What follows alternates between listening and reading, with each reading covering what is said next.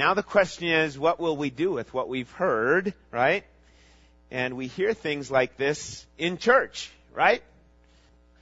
We've got to get to the point where we continue taking what we hear and then being doers of it.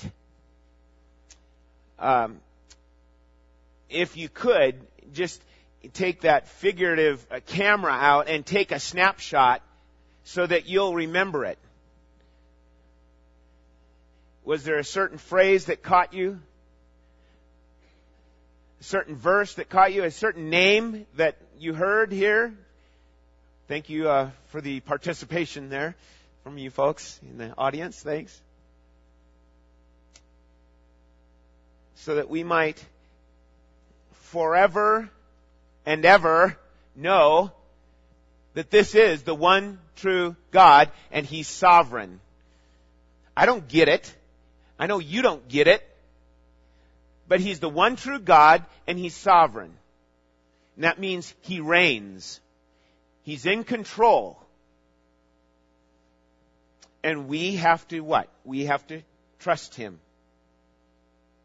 Okay? I think it's important that we understand some things, as a result of this, that we know that God has revealed Himself. We know that. And Christian, it's imperative that you and I remember the warning. Let us not make God in our own image. And what I mean by that is that we don't shape and form and mold God into what we want God to be. We can't do that. God created you and me in His own image, that we might come to know Him through faith in Christ, because you can't get to know Him any other way. You can't get to know Him by being a good person. So just deal with that. You're not going to get to know God by being a good person. You must come to know God through your repentance and faith in Christ. And know that is not a good work in and of itself. Those are gifts from God. Do you understand that? Repentance and faith are really gifts from Almighty God, so that you would respond and trust in what God provided, His very own Son. God revealed Himself in creation. Psalm chapter 19 says, "The heavens declare the glory of God." We said this before, God's fingerprints are everywhere if you'll just but give Him the credit for that. Okay? He's identified as our Creator in Genesis and throughout the Bible. He revealed Himself to Noah. Interesting that it was a dual kind of a thing. Through God's favor, remember? But Noah found grace in the eyes of the Lord. But then what did God do through that in revealing Himself? He was judge of man's what? Of man's sin. And thus came the flood. Okay? God demonstrating that He's going to punish evil. He's going to punish sin. Similarly, He revealed Himself in Egypt to His own people. Through Moses. And then, to Moses, and then to His own people. And He told them, look, you sacrifice this lamb, and you take the blood of that lamb and put it on the doorposts of your place there in Egypt. And you will be delivered. How were they delivered? From God Himself punishing sin. We have to remember that. That's a critical point as we understand the build-up to Jesus Christ, who is God. So the people of Israel had God revealed to them through, here's this picture of the sacrifice, a blood sacrifice. And they were shown favor then in doing that and putting the blood on the doorpost. They were shown favor by being kept alive and by being delivered from Egypt, from Pharaoh, from that slavery. Okay? God revealed Himself then through the giving of the law on Mount Sinai. He showed favor to Moses in protecting him and to the people by giving them the law to show what? God's nature, God's character. The law is important. And Christian, we cannot just say, well, we don't have to worry about the law because, we get to live however we want. No. We need to remember the law was given and the law is perfect. And the law is what Psalm 19 says does what? Converts the soul. All right? And so, what is that getting at? Is that we would understand, here's God's heart, here's God's nature, here's God's character given through the Ten Commandments. When we look at the Ten Commandments, we see what? The one true God that we've heard about here. We hear about the one true God. Thou shalt have no other gods before me, and you shall not worship any other God. And he constantly reminds his people, the people of Israel in the Old Testament, get rid of these other foreign gods. Get rid of them. And worship the one true God. Well, the law was given to be God's standard of judgment. God's standard of holiness. God's standard of perfection. There it is. In the Ten Commandments. Demonstrating His very own nature, that He's holy, that He's true, He's personal, and He's righteous. So God's going to use the Ten Commandments to do His judgment. And He uses the Ten Commandments, the law, to stop the mouths of people in Romans chapter 3. With what? Stop their mouths with what? All the excuses that we make. Okay? God reveals Himself in these ways. Remember that Jesus Himself used the law of God in talking to the rich young ruler in Luke chapter 18. And why did He do that? Why did He do that? To reveal man's real problem. See, here's where love comes in. Jesus pointed out the guy's real problem. And we kind of wonder why did he do that business with showing the rich young ruler the law and pointing him back to the law? And what did the rich young ruler say? I've kept that since my youth, right? Was he really right in that he had kept it? No. Because now we know no one can keep the law and please God. No one. But Jesus did. And so we understand that God then has been revealed in creation, in judgment, in giving the law, in delivering His people, and it culminates in the person of Jesus, the one true God. Okay?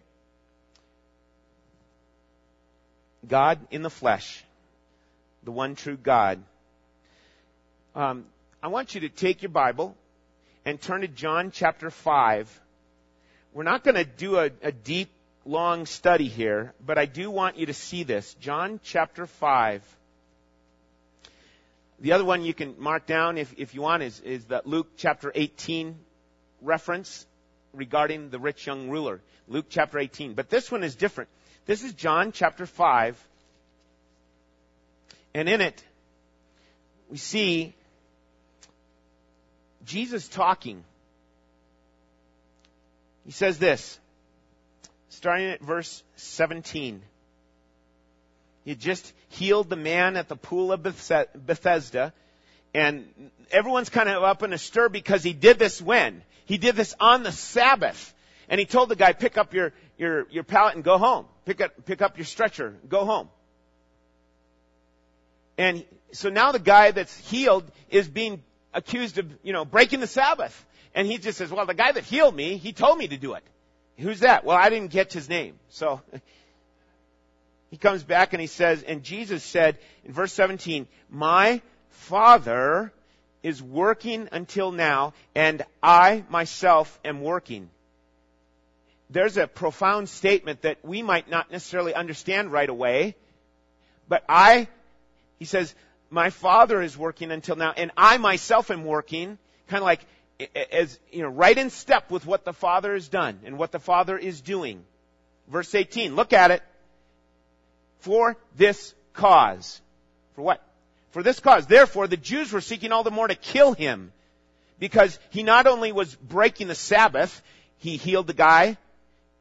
In their minds, that was breaking the Sabbath, but also was calling God his own Father. What? Making himself equal with God. There's the deity of Christ right there in front of us. In John chapter 5, that he's not just a good man, he's not just a good teacher, he's God. And the people there knew it.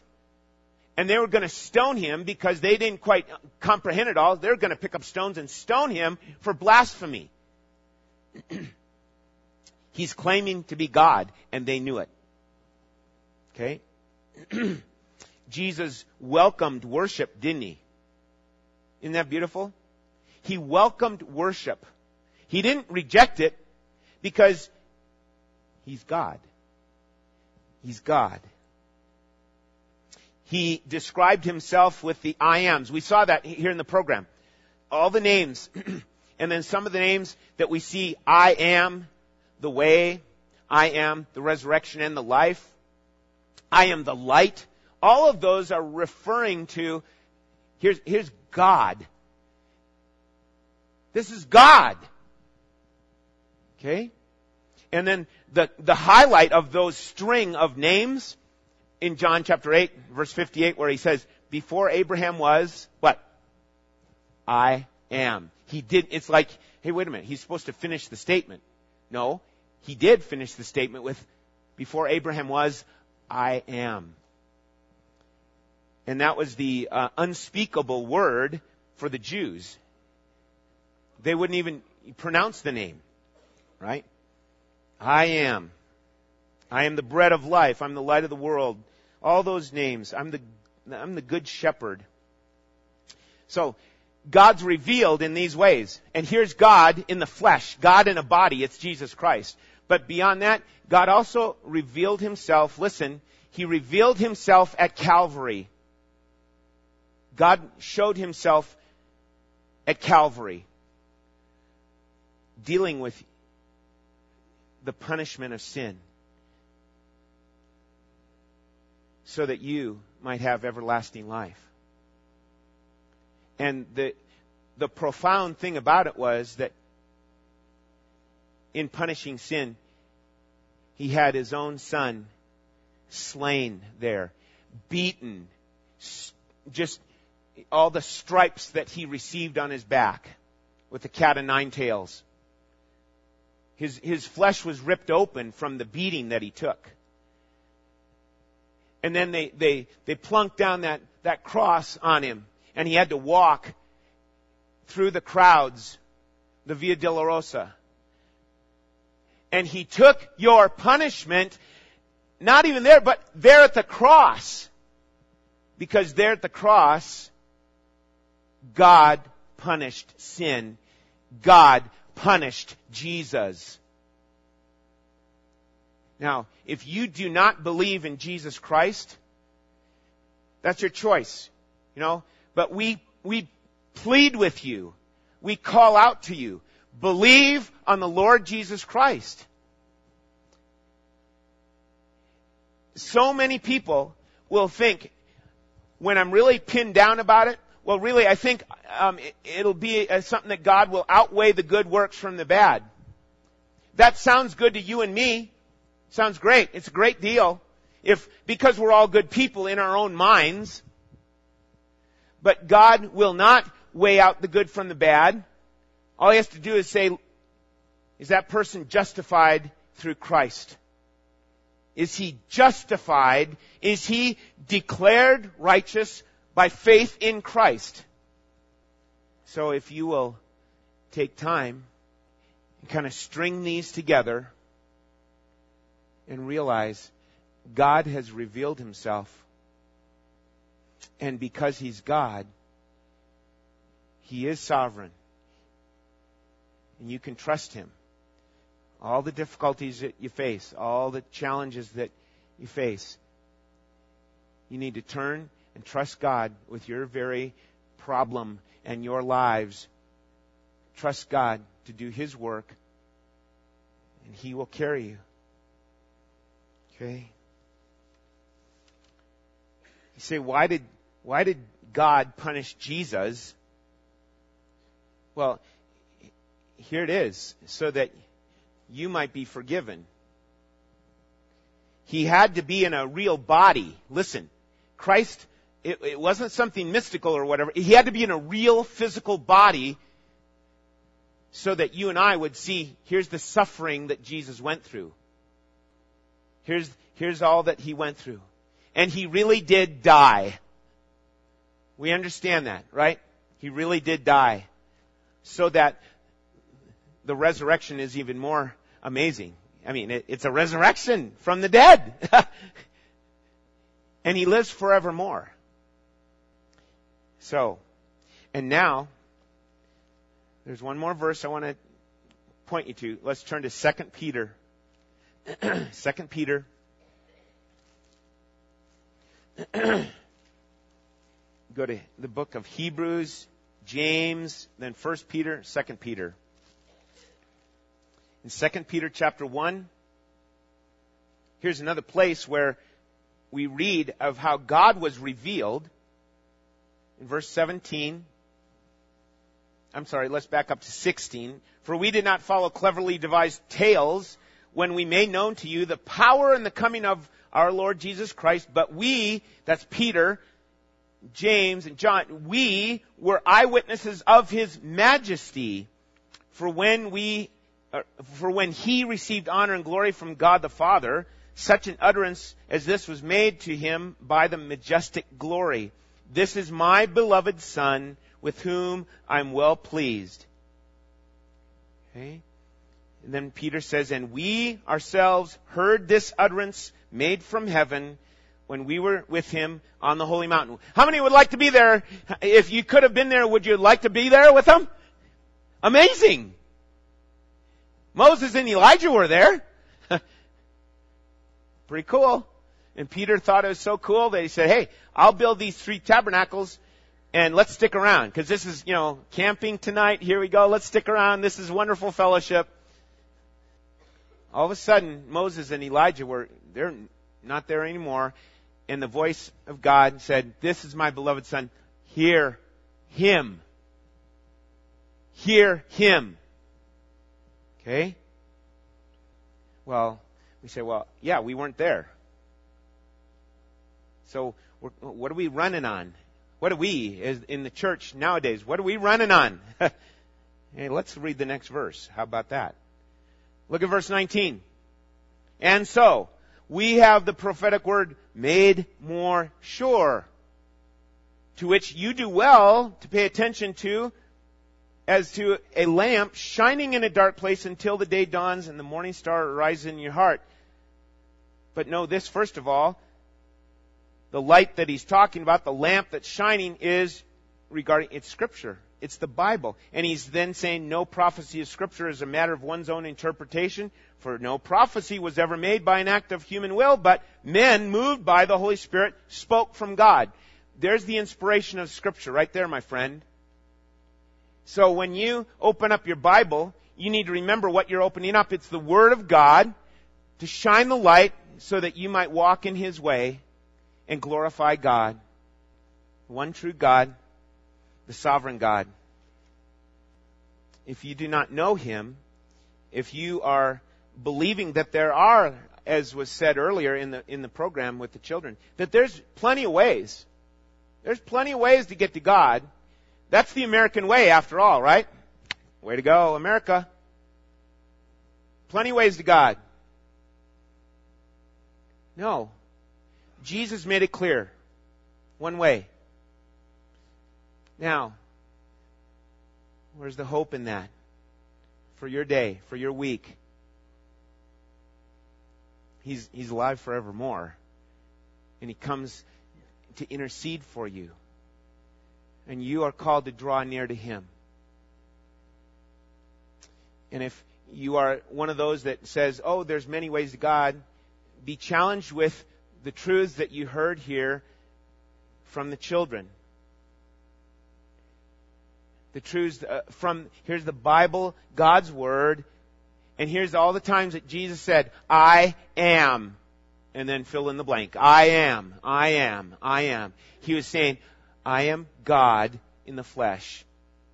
What are you going to do about it? What will you do about it? Will you put your faith in what God provided? Will you trust Him? Will you then live for Him? Okay? And Christian, if you say that you're a believer, we must be the light of the world here on this time, because we're saying we're following Him. So let's be encouraged to say, yeah, keep going, keep trusting Him, keep honoring Him in your life. Okay? Sovereign One. He's watching over you. Okay? I'd like to get the screen, the PowerPoint back on, and this final song. This is one of the songs that the children ended up singing. Their last song, Sovereign One. And we'd like to sing it again so that we'll know it, and it can be going on in our minds through this day, hopefully. Take that mental photograph and let the truth of this song sink in as we join together. Okay?